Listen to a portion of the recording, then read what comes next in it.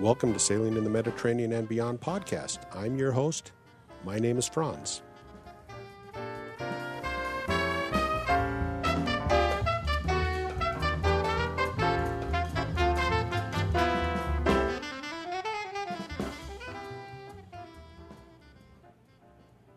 Let me thank my sponsor, Sailrite.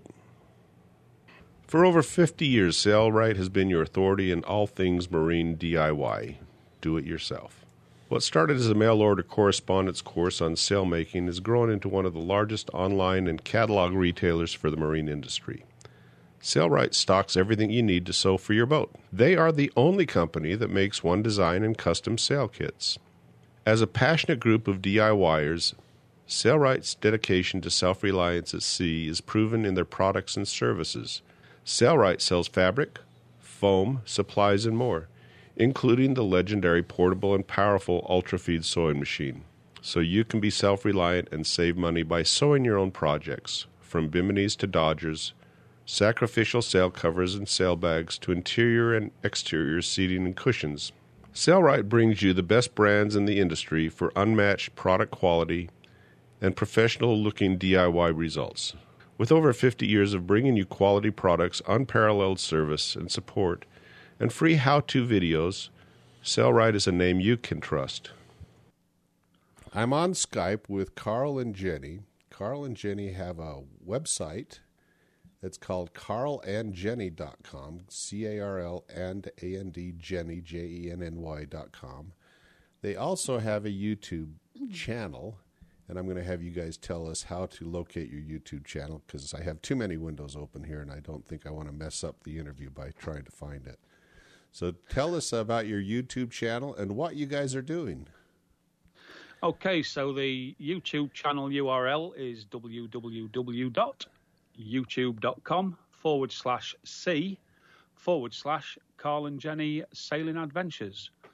We've had the YouTube channel now going for around about 3 years, and it's covering everything from when we first started our search for a boat, going through Jenny's training for sailing, up to us buying it, and now currently living aboard full-time, cruising around the Aegean Sea in Greece.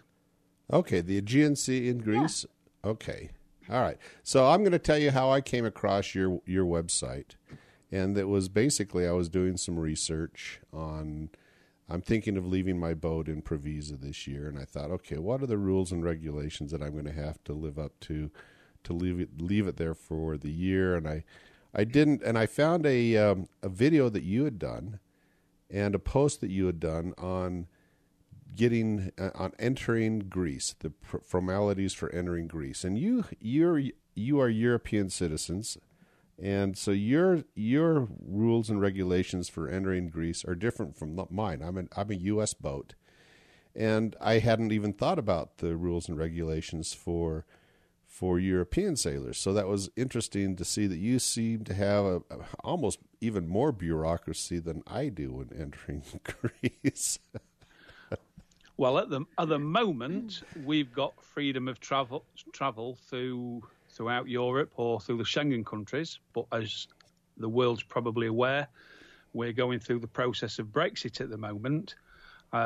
So after 2020, December 2020, we don't know what's going to happen. Yeah, who knows where we'll be? Who knows where we'll have to move? So the bureaucracy will probably get a little bit more stricter.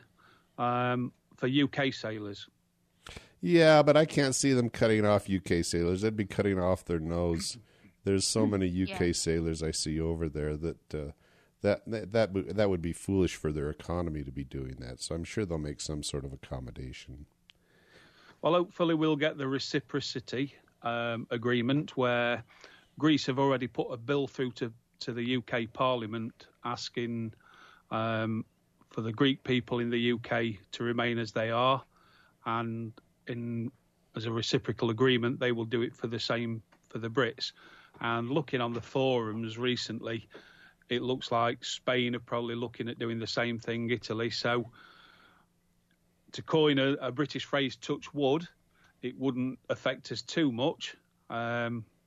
but I think it's a matter of watch this space. Nobody knows for certain at the moment. Okay.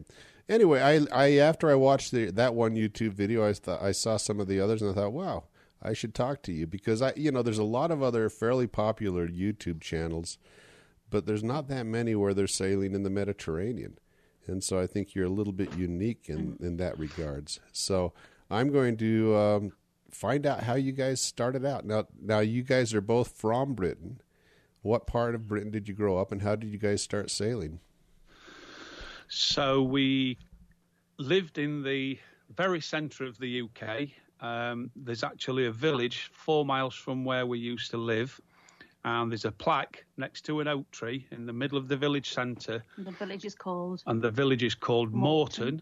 Morton. And that's in Derbyshire. And on the plaque it says that it's the most central part of the UK, the furthest away from the sea in any direction. So for us to then want a boat, it's like you can't get any further than the sea than where we live in. So it's quite unusual, I think. So our sailing started probably about 34 years ago. I was quite big into windsurfing at the time, and I'd be going out to the coast most weekends when I was off work. And I was out there, it was actually Boxing Day. It was snowing. It was about 0 degrees, and I'd been out surfing in the sea. And I got back to the car. I was freezing cold, and I thought, what the hell am I playing at here? And I drove the 2.5 hours back home. I walked in the door, freezing cold still, and I said to Jen, I'm selling the boards, and I'm going to buy a boat. And I'm the kind of person where I can't just have a little bit of an interest in a hobby. If I go into it, I've got to be into it full on. I think you're playing that down a little bit. If you've got to get into if you're getting into a hobby, you've got to have the outfit, the uniform, and everything before you even do it, haven't you, love? Yeah. Yeah. So she said, "Yeah, that's fine. You can buy yourself a boat, but first of all, you sell all the windsurfing equipment." And I think 5 days later, I bought a little 12-foot skipper sailing dinghy. In fact, I think a friend of mine actually put £200 towards it with me because he wanted to have a go at it. So we bought this little dinghy between us. I taught myself to sail the dinghy, which, coming from a windsurfing background, wasn't that difficult. I think within 3 months I'd enrolled on a day skipper course. Did the day skipper, this is back in 1994, 95. The year after I did my yacht master course, and then I just kept trading up the boats until I got a trailer sailor. We used to go sailing in that, although Jenny wasn't that interested in sailing at the time. But we always said that when we retired, we wanted to live abroad. But we never knew where we could go. Because everywhere we go, we love the different countries. So we thought, if we buy a boat, we can go anywhere. So 30 odd years ago, we decided, when we retire, we're going to buy a boat and we'll sail around the world, like everybody says they're going to sail around the world. And we came up for retiring 3 years ago, and it was still on the bucket list. And so 2 years before I retired, Jen had to start learning how to sail properly. She became a qualified, she did a day skipper course. I did it again because when I did it back in 94, 95, they didn't have things such as GPS, and it was still on the... They'd only just invented the wheel, really, haven't they? Then? Yeah, boats had only just started sailing. So, she got qualified. I redid the courses again. And here we are now. Mm. Well, how old are you guys? I like to think I'm about 23. Yeah, we feel about 23. Okay, good. So you still have the energy of a 23-year-old then, huh? Exactly. Yeah, well, sometimes. No, I like to think I'm in about my 30s. When I look in the mirror, I realise, no, I am actually 52. And Carl's, in fact, your birthday is coming up in a couple of weeks. 2 weeks, I'll be 54. 54. All right. So, yeah. So you retired fairly young then? Or did you actually retire? Yeah, we retired. I was fortunate. I've been a police officer for 30 years. So you do 30 years service and then you retire on a full pension. I don't get an old age pension until I'm 67, I think it is now, but I still get we're living off the police pension, basically, and whatever little bits we make on YouTube and Patreon, things like that.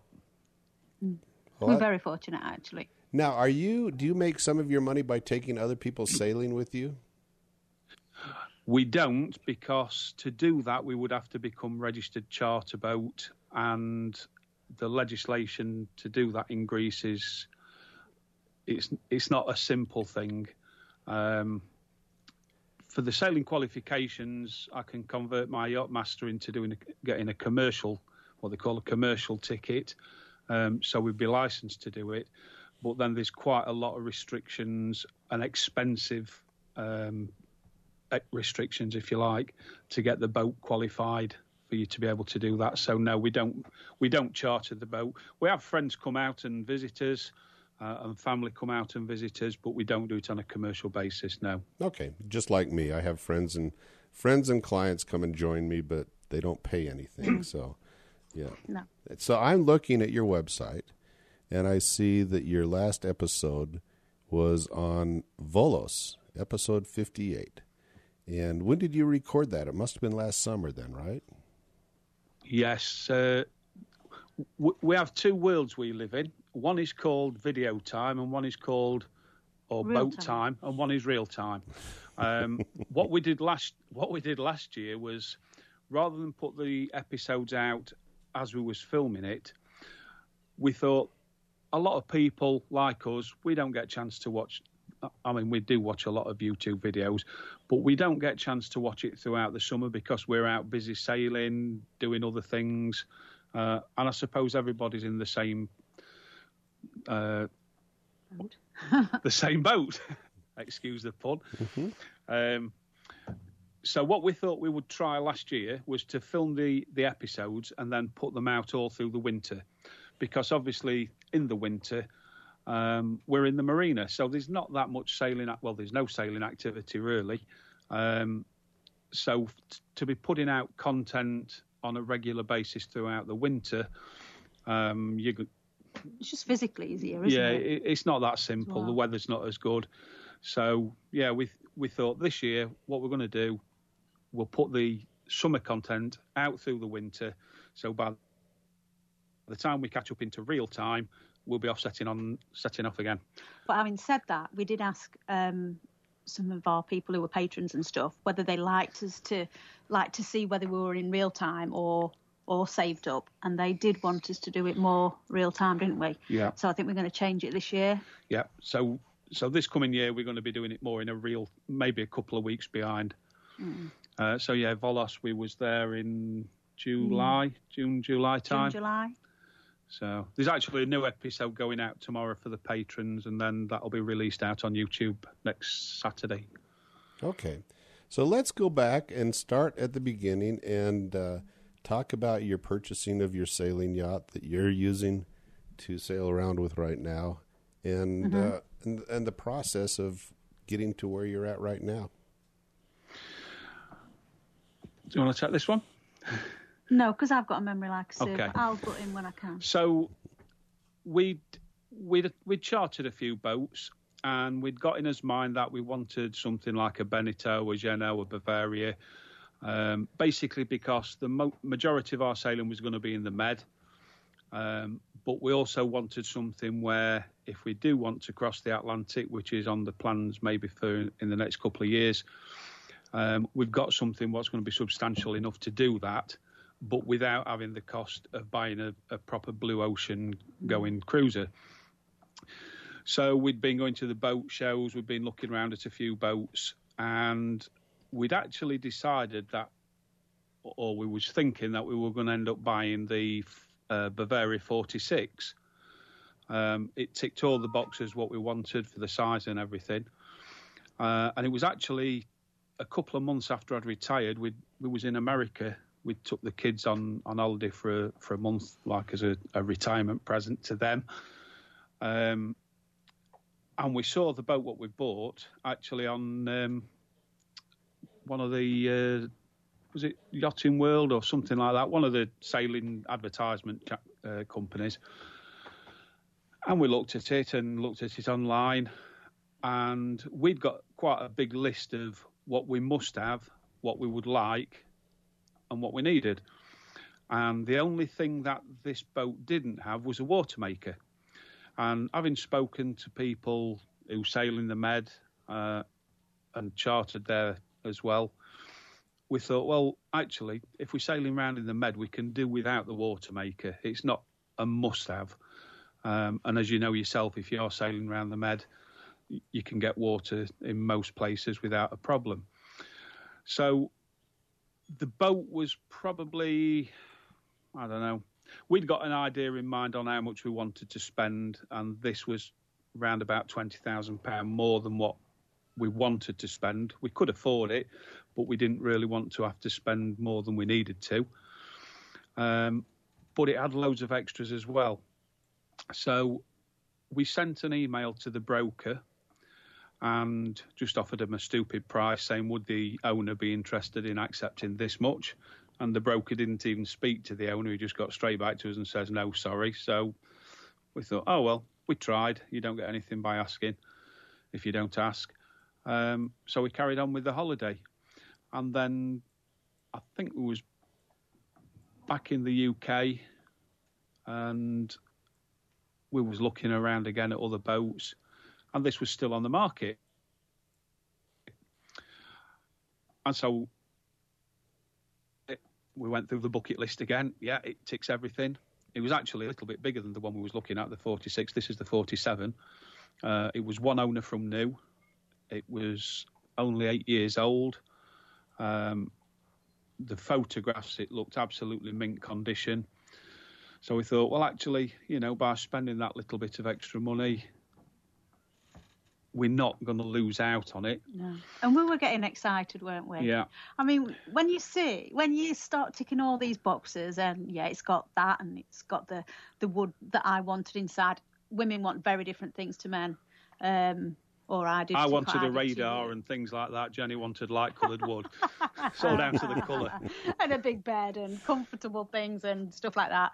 Because it's got to be our home as well. That's the other thing. It's not like a holiday boat. So I'd got to feel that I could move out of a house and live on it.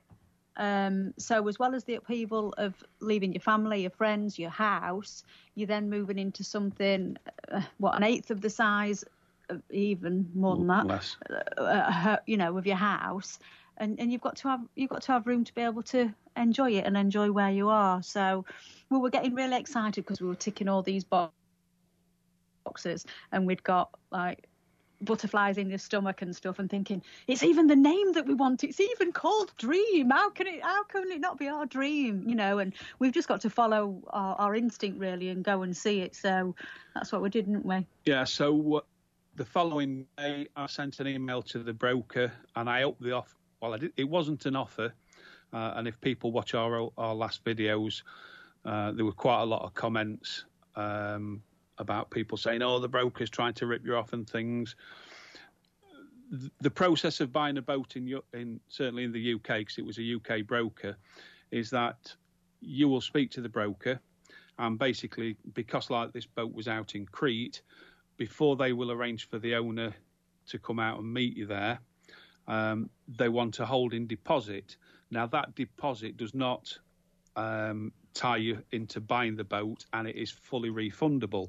But we didn't know that, did we, at first? And we put this out on our weekly YouTube channel at the time, saying, "Oh, the broker's asked us for this," and people went absolutely crazy, saying, "Oh, they're having you over. You never pay any money. You're not buying it. You're only going to look at it. Don't part with any money." And that was the feeling that we had as well. Yeah, and so we got a really bad feeling about the whole situation, because we'd never been in a situation where we was paying lots of money, like mortgage amounts of money for a boat. In the past, all the little boats I bought were a few £100 or a couple of £1,000, and I just paid, saved a few quid up and paid for it in cash. But anyway, as it turned out, what we had to do was pay £1,000 holding fee to the broker, and basically all that was was to guarantee that the boat wouldn't be sold between the time we spoke to him and coming out to see it in Greece. If after we'd been out to see it, we decided it wasn't for us or anything like that, the money was fully refundable. So we was quite okay at that. So we paid the money. The following week we came out, we met the owner. We actually spent 5 days on the boat with him. We didn't sleep on it, but we stayed in a hotel. So he took us out sailing. He showed us everything about the boat. And basically we just fell in love with it straight away. So we went away from there. The following 2 weeks later, we came back, had the survey done. Everything was okay with the survey. So it was back to England and then the official how much we're going to offer for the boat. But to be quite honest, with all the things what was put in on the boat and all the extras, I mean, we got more extras and tools and scuba diving equipment. There's a sea scooter. There was everything. There was a lot of extras. We did get it a little bit cheaper, and we also got I think it was an 18-month-old Honda motorcycle thrown in with it as well. So that's what we did. And then the only problem we did have at the time was that we needed to sell the house before we could confirm the actual transfer of the payment. And our house took 24 hours to sell, so we was quite okay with that. And then we came down. The sale went through in November. No, we moved in November. Sale went through. It went through at the beginning of November. We drove down to Crete and moved on to the boat. Now, what year was this? Was this 2016? That was November 2018. Okay, all right. When we actually took ownership of it. All right, so you've only been sailing in the Med for about a year then, a year and a half, a couple of years then. Well, yeah, we've done 2 full seasons now. Okay. Yeah. So much to see still. Apart from when we was chartering like the year before. Okay. So this is your permanent home then? Yep. Yes, we live on here full time. Apart from when we go back to the UK to visit family and friends, which we've just done. We've been out there for 7 weeks. And we've got a motorhome there, which is our second home. But no houses as such anymore. Yeah. No bricks and mortar. So you have a motorhome. Do you spend much time in that? Only the time that we need to be in England that we're in it, or if we're travelling between here, from between the boats, if we're bringing out the van. But no, to be honest, we've always gone back. This is one of my things that I don't like so much, to be honest with you. We go back. I enjoy seeing family and friends and things, but we always go back when it's English winter. So although we've got the van insulated, we've got the heater that's only on the engine heater, no Ebersprache. Is it Ebersprache? However you pronounce it, Ebersprache. It's darn well cold when we go back. So, we've got lots of things that we're wearing clothes. We've got hats and jumpers and coats and things. So it's not the best of time of year to go back, I don't think. But it's one of those things that you have to do, I'm afraid. So let's talk about your overall general feeling about what you're doing. Are you happy you made this choice? Or do you have second thoughts once in a while? How do you feel so far? The only second thoughts we have are when we get hit by storms. No, we absolutely love it. We'd been, as I said before, we'd planned this for 30 years. It's something we'd always wanted to do. And we gave ourselves a time limit, thinking maybe 10 years, because most of the people who've been full-time liveaboards we've spoken to, 10 years is sort of not a time scale, but after 10 years, you've probably done what you need to do, and you're getting older, and maybe you're wanting to settle down a little bit again. But while ever we're still happy doing it, we'll continue to do it. And while we've still got a little bit of money left. Yeah. Well, I said to Carl, I'm a little bit different. I knew he wanted to do it forever, and I was in that as well. But you always have these thoughts in the back of your mind thinking, well, what if I don't like it? And, you know, are you going to stay here and I'll go back to England or what?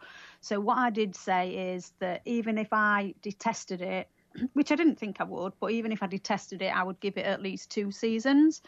And that's it now, so we're going back.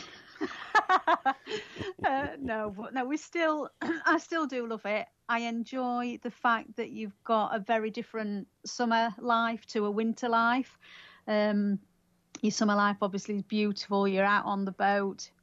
It's just the two of you until you have guests and things, and it's enjoyable being able to go to different islands, get off, see the different monasteries, just have a walk round, but be in the sunshine. But then when you come back and you've got the winter time, that's when it's more of your liveaboard community, especially if you get a good marina like we are here. But it makes it a different kind of life. It splits up that year. I still have quite a lot of pull back to family.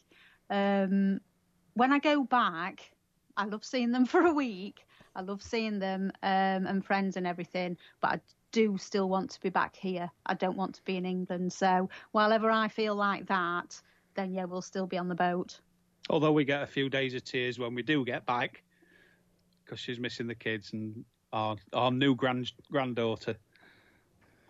Yeah, that's the pull. Yeah. I've got 3 grandkids, and my wife lives for the grandkids. There's no question about that. And I enjoy them for a while, too. It's always nice when you can hand them back. That's exactly right, yeah. You don't have to be the disciplinarian either. You can just be the good guy. So That's right. So where did you buy the boat in Greece? What marina did you buy the boat at? Ios Nikolaos, Crete. Okay. So where you're at right now, then? Where we're at now, yes. So we're still on the same berth, the same pontoon. We're on B30. B32. Yeah, so we've not moved that in that respect. The boat's not moved since we bought it over winter, apart from obviously in the summer when we're out and about. But yeah, still here. I am wanting to move next year. But then that's a bone of contention because Carl doesn't. So we've got to discuss that point a little bit more.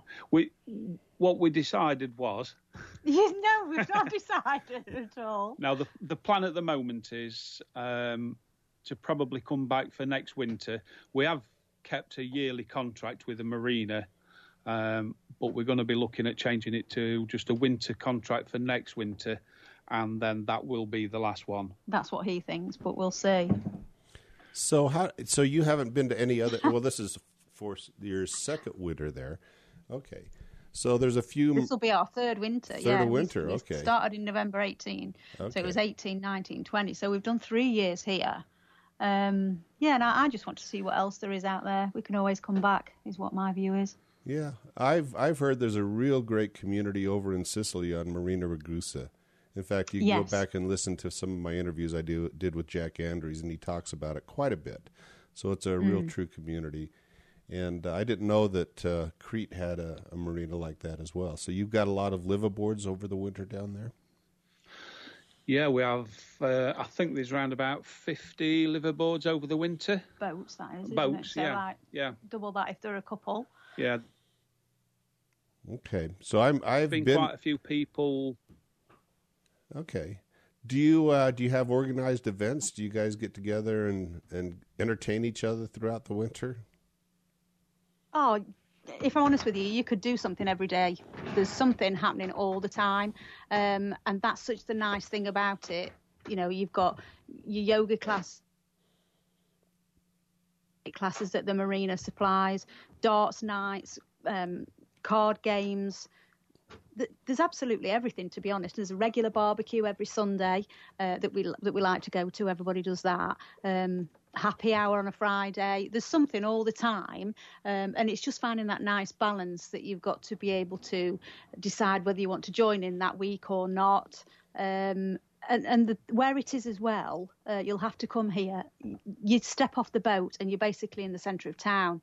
So there's none of this walking miles to be able to get into town. There's the hospital, there's all the doctors, dentists, you name it, it's here. So that's like one of the reasons that Carl wants to stay. It's the good community. The weather's one of the best in Greece because we're furthest south that you can get in Greece. So, yeah, there's a lot of pluses for it. But then I just think the world's a bigger place and there's lots more to see, isn't there? Yeah. I've never wintered on my boat. I always come back to the States well, I'm on my boat 2 months a year, and then I come back for the rest of the year. So I'm different than you. So I've been to your marina, and there's a boat. Now, you said you're on B dock. Is that the first one in from the entrance? So you got A on the very end, and then B the next one in? Yes, that's right. Okay, and it seems to me like there's a boat there. And I don't know if he's still there because when I was there, he seemed like he wintered there all the time. That put out a Crete cruising guide, and I went around to him, and he gave it to me in a PDF format, and I went and posted it on my website. Do you know who I'm talking about? And I wonder if he's still there.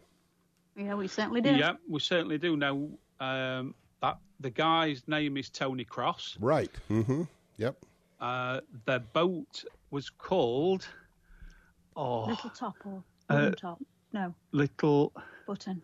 Round Top. Round Top. That's it. Was it Round Top? Was it Round Top? It was something like that. Anyway, they actually put the boat up for sale. Tony's the HLR for the Cruising Association, and he's still keeping his post within Crete, although they've stopped sailing now.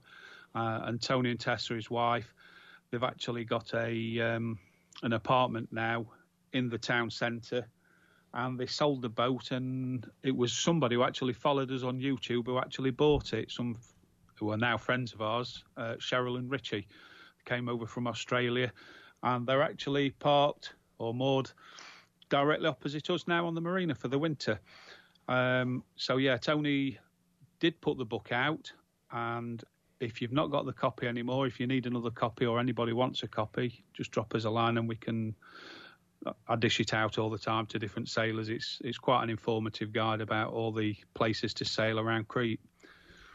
Yep, I have it posted. Tony, I have it posted on my website, so it's there. And but sometimes it's hard to get it. So I'm glad you've given that other contact information on that. So that's good. Yeah. So the only thing I didn't like about Crete, and I've only been to Crete one time, was getting away from Crete. It's always it's into the wind, 100 miles, an overnight sail, and I thought, well, I don't think I'll go back again. So I've been there once, and that was the only time I've been to Crete. So. What is nice about it is that it's an annual event for everybody, or everybody who leaves Crete. So what most of the people do, who are the residents here, we leave Ios Nikolaos Marina, we sail round to the Bay of Alunda. I'm sure you'll have been there.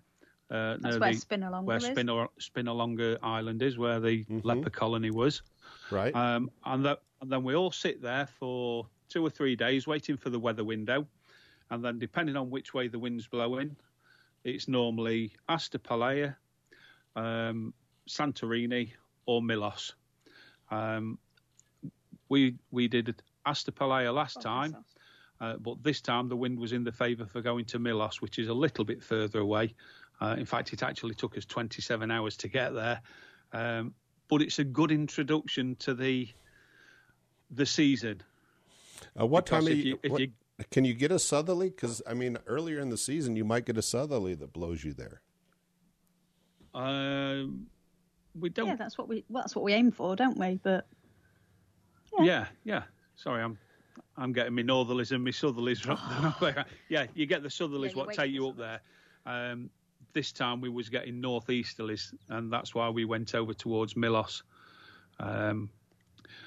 So yeah, it is a little bit of a long drag, and it is the same coming back as well. Last year we came back via Rhodes and Carpathos, and we had to cross what they call the Angry Sea, and it was certainly angry the time we came back on it. We was getting 3 to 4 metre waves and 30 to 40 knot winds, and we got a couple with us who aren't sailors, They've been out to visit us a couple of times where they just wanted to be anchored up and enjoying the sun. And they came back on this trip from Rhodes, and she was on the phone to her mum halfway across saying, Get me an helicopter. Come and pick me up. Get me off this bloody boat. With a few expletives in between. So, yeah. And also this year, when we had some American friends come over, excuse me, and stay with us, they said, we can't believe what the actual Med is like. We'd got this idea, and they seem to think that most Americans have got this idea that the Med is smooth, flat, not very windy, you know, and quite an easy place to sail. But I can assure you, at times it's not. People tend to say it's either all or nothing, and the unpredictability of it is what can catch you out, and that's what we've had a couple of times over this last 2 seasons. But it keeps you on your toes and that kind of thing. But yeah, the seas can get quite rough, and it's the seas that we tend to watch out more than the wind, don't we? Really now. Yeah. Okay. So the first year, what was your route the first year that you put the boat in the water? The first year we decided we was going to do an anti-clockwise circuit of the Aegean. So we left Crete, we went up to Astapalea, then we went over to Nissos, Symi, down to Rhodes. We actually picked our daughter and son-in-law up in Rhodes, and then we went back up to Symi, dropped them off in Kos, and then just kept to the Turkish side, but within the Greek waters, went up to all the islands up that side, and we got as far as Lesbos into a bay called Scala Lutron, and we fell in love with it. There was nothing there, just one taverna. You had to go a mile across the lagoon to the other side to the shops, and we ended up staying there 2 months. Really? We absolutely loved it. Yeah. So we didn't get any further north that year. Because then the Meltemi started, and the Meltemi is the strong winds that are northerlies, as you know. Mm-hmm. So unless you want to be beaten into the waves and the wind, you've got to do that pretty early on in the season. And then because we'd been in Lesbos for all this time, we couldn't get any further north very easily. So, yeah, we thought we'll stay and then make our way back. So we didn't get very far, really, did we? I think we did about 11 or 1,200 miles last year. And we turned around and then eventually got back into Crete again, almost via the same route, for the beginning of November. Okay. So I'm looking at Lesbos. Which bay are we talking about? The one in the middle of the island, or in the south, where you enter from the south to the middle? Or both of them you enter from the south. But the one on the east or the one on the west, which bay are you talking about? The one on the east. We actually went the littler one then, okay. The smaller one. The one to the left-hand side on the west, we actually went in there this year, and it was terrible. It was like the colour of the water, I would imagine the Amazon River looks the same. It was like a dirty brown, brackish colour. You've got, is there 3 or 4 rivers running into it? There were 3 or 4 rivers feeding it. So as you get into the top, yes, it was sheltered, but where you want to be sheltered and see turquoise water and be able to see the bottom, it was really silty and everything. So we didn't really swim in it. We came pretty quick out night of there and went in the other one that we liked. Okay, I've been to the one you went to, but I only spent a day or two there. But I never got to the other one. So. Did you ever visit Turkey, or did you stay in the Greece area? No, we stayed in Turkey. We stayed in Greece all the time, because now we're having to pay the cruising tax as well for Greek waters, which is another talking point in itself. We decided that we were going to stay into the Greek waters. This year, we actually last year. We're now in 2020. So 2019, we did the anti-clockwise circuit and went all the way up to Halkidiki. So we left Crete over to Milos, and then eventually up the Evia Channel, Volos, then Skiathos, Skopelos. I can never say the next one. What is it? Alonisos, and then back up onto the Three Fingers at the top. We found a fantastic anchorage. We're hoping to go up again there this year, which is called Diaporos. It's on the second finger on the eastern side.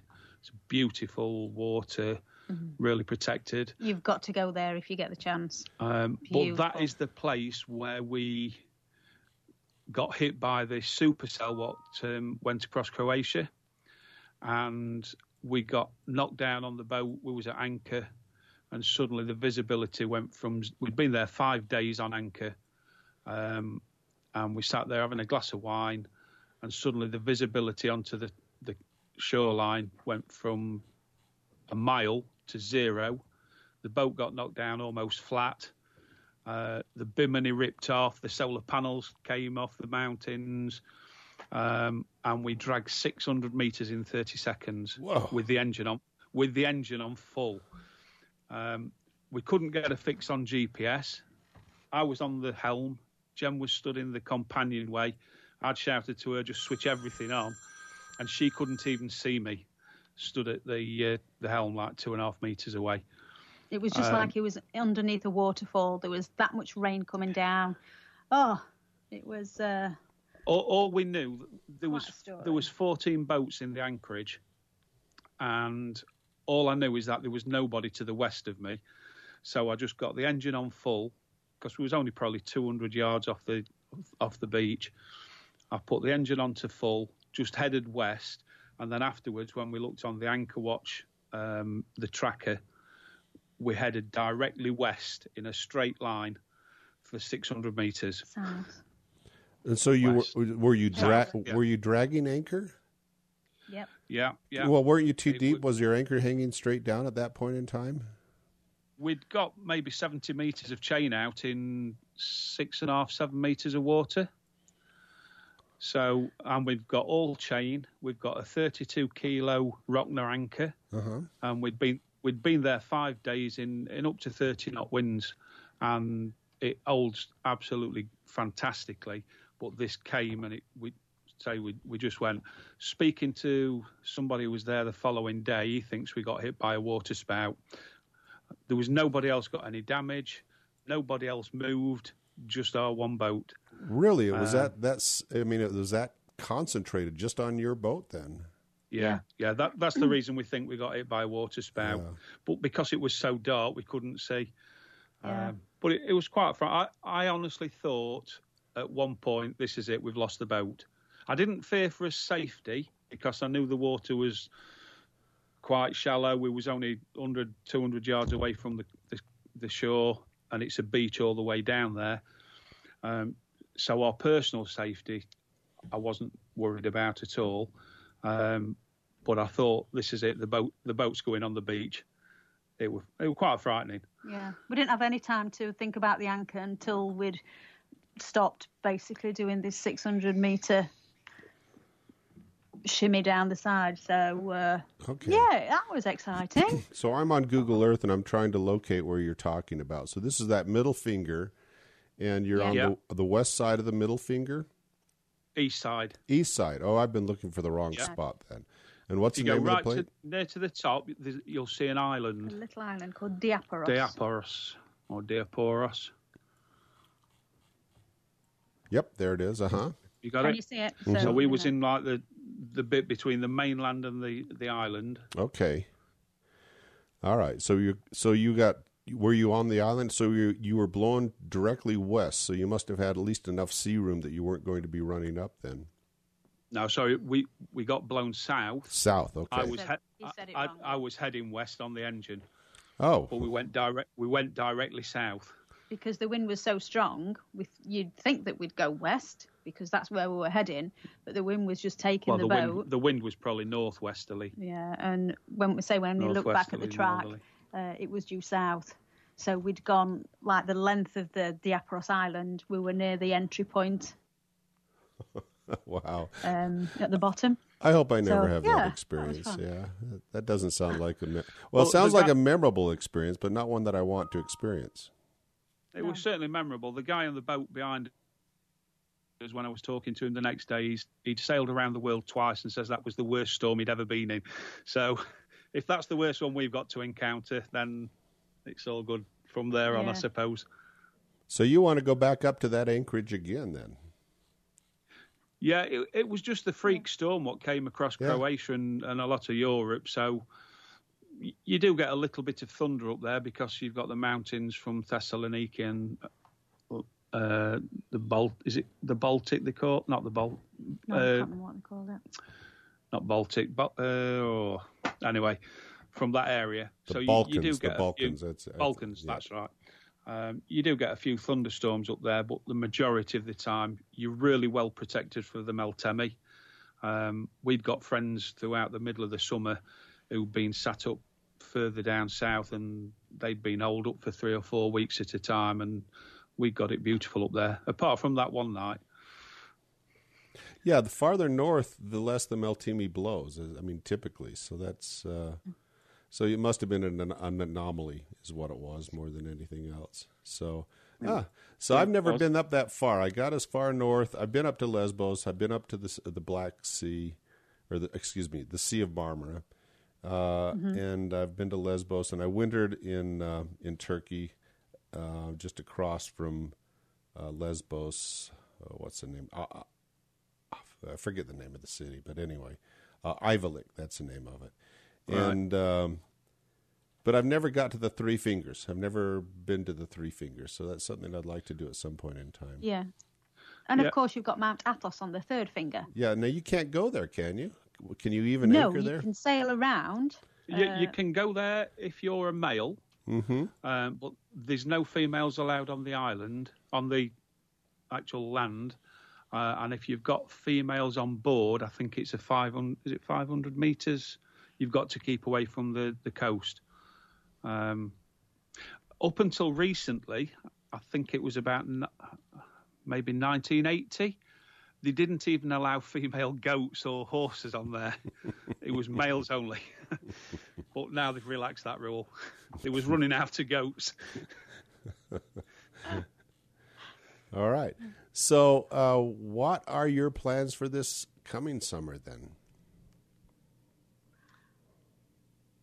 We've not fully decided yet, have we? We've not done the middle bit. We want to do the middle islands around Santorini because although we sailed up to Milos last year, we got a friend on board and we had to get them over towards Athens pretty quick, so we didn't get a lot of time to explore there. So we'd like to have a look around that area this year. So that's Naxos, Paros, Antiparos. That's where Tom Hanks has got his place, and he's just been awarded Greek residency or something, hasn't he? On which island, Paros or Antiparos? Antiparos. Oh, okay. Yeah. All right. Yeah, you got a place on there. Where else is there on that bit?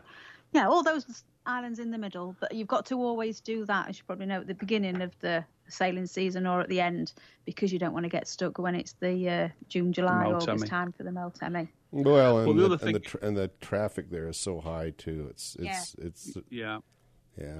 It's not as bad as in the Ionian.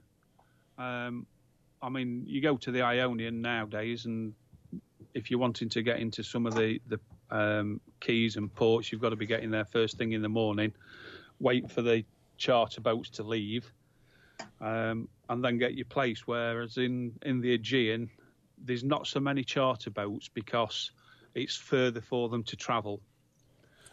Right, so and it's not for beginning sailors either. Yeah, maybe not. I'd agree with that. I think you've got a lot more scope in the Aegean rather than the Ionian side. The Ionian's beautiful. I mean, we will go back there one day.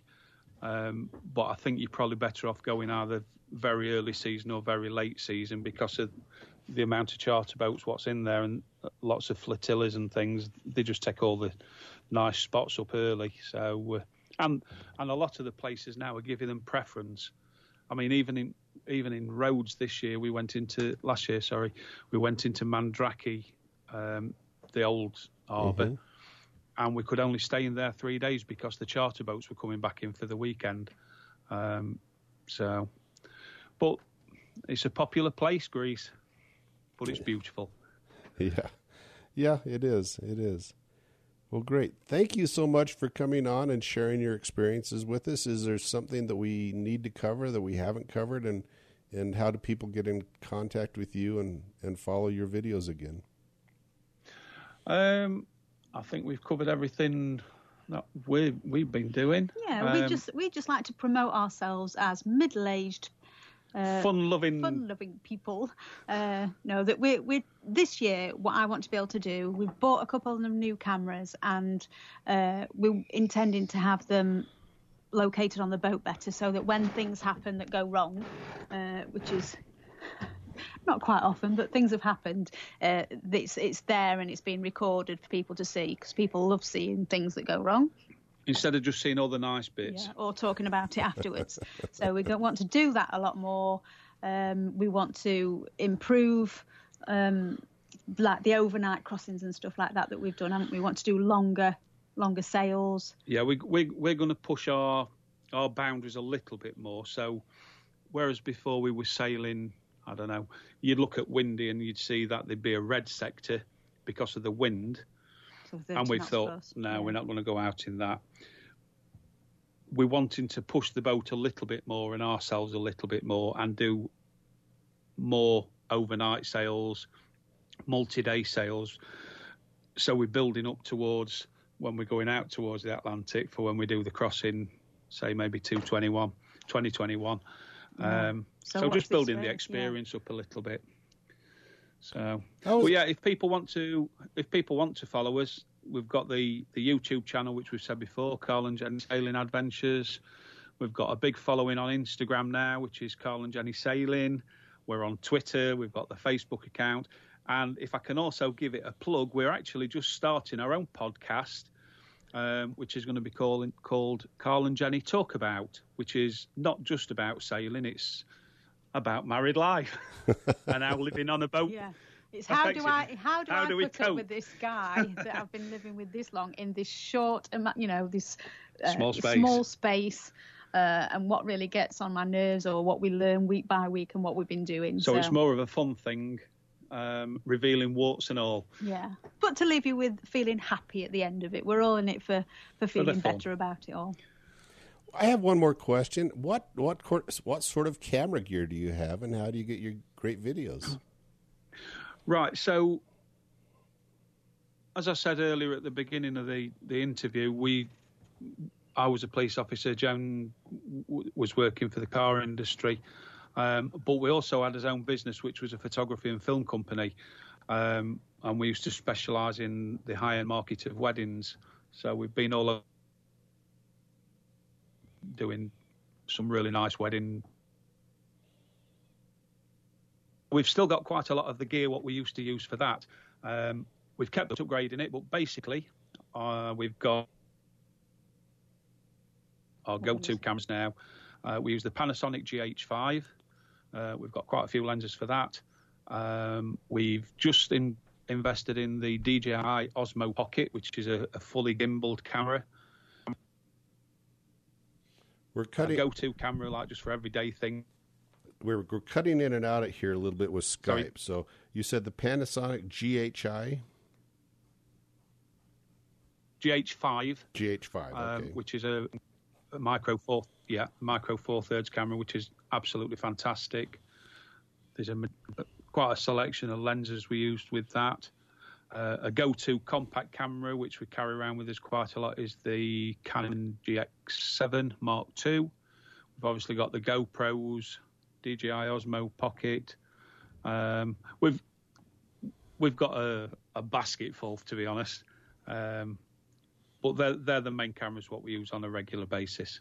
So how do you choose when and to then film? We edit it all in Final Cut. Yeah, and I was going to say, Final Cut Pro. You probably have a lot of footage. Do you leave the cameras going all day long? Short frames, or do you choose when you're going to be filming, or how do you capture the great moments?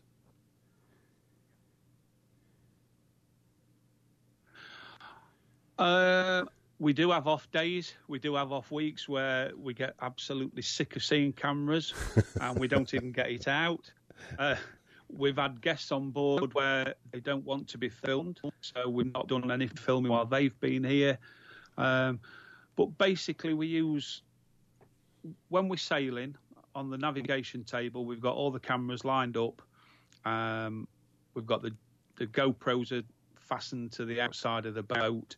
So, we've got the drone as well, the Mavic drone, which we wanted to use a lot more this year because I'm actually a little bit scared of using it because it costs a lot of money and I don't want it dropping in the sea. But yeah, we just get whatever we've got to hand at the time. If it's a waterproof camera we need, we'd use one of the little Panasonics or the GoPros. If we're just going for a walk around somewhere and we don't want to be lumbered with the big cameras, we just take the pocket camera. So we've got a selection, and it's. But this year is going to be the year for putting the ones stationary on the boat because, as you know, when things happen, it happens there and then. So, like, you know, I'll say, switch the camera on, so, you know, GoPro, start recording or whatever it is. You've just not got time to do that unless they're in place and doing it all the time. So I'll pick up a camera, say that it's not mounted or anything. It'll say, put that camera down and get hold of that line. So I can't do two things. So I've said, this year we'll film bit better footage. Yeah, we're going to put a lot more effort into doing that, trying to plan the footage more and do it a little bit more of a cinematography style rather than a run and gun style, but try to keep the fun aspect and the bit of banter what people like how we do it. Still keep that element, but make it a little bit more informative, and giving people a better production, really. Okay. We'll see. Well, that's great. That gives us a lot of information. So I want to again thank you for coming on to the podcast, and I will let you know when it's coming out. And let's keep in touch, okay? Yep. All right. Yeah, that's great. Thank you. Really enjoyed it. Yeah.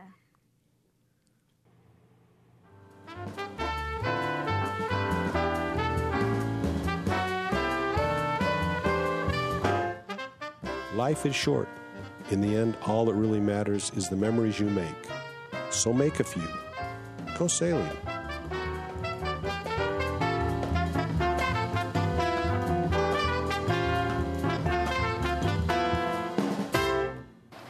Joel, you want to know something? What? Every now and then, say what the fuck gives you freedom. Freedom brings opportunity. Opportunity makes your future. If you can't say it, you can't do it.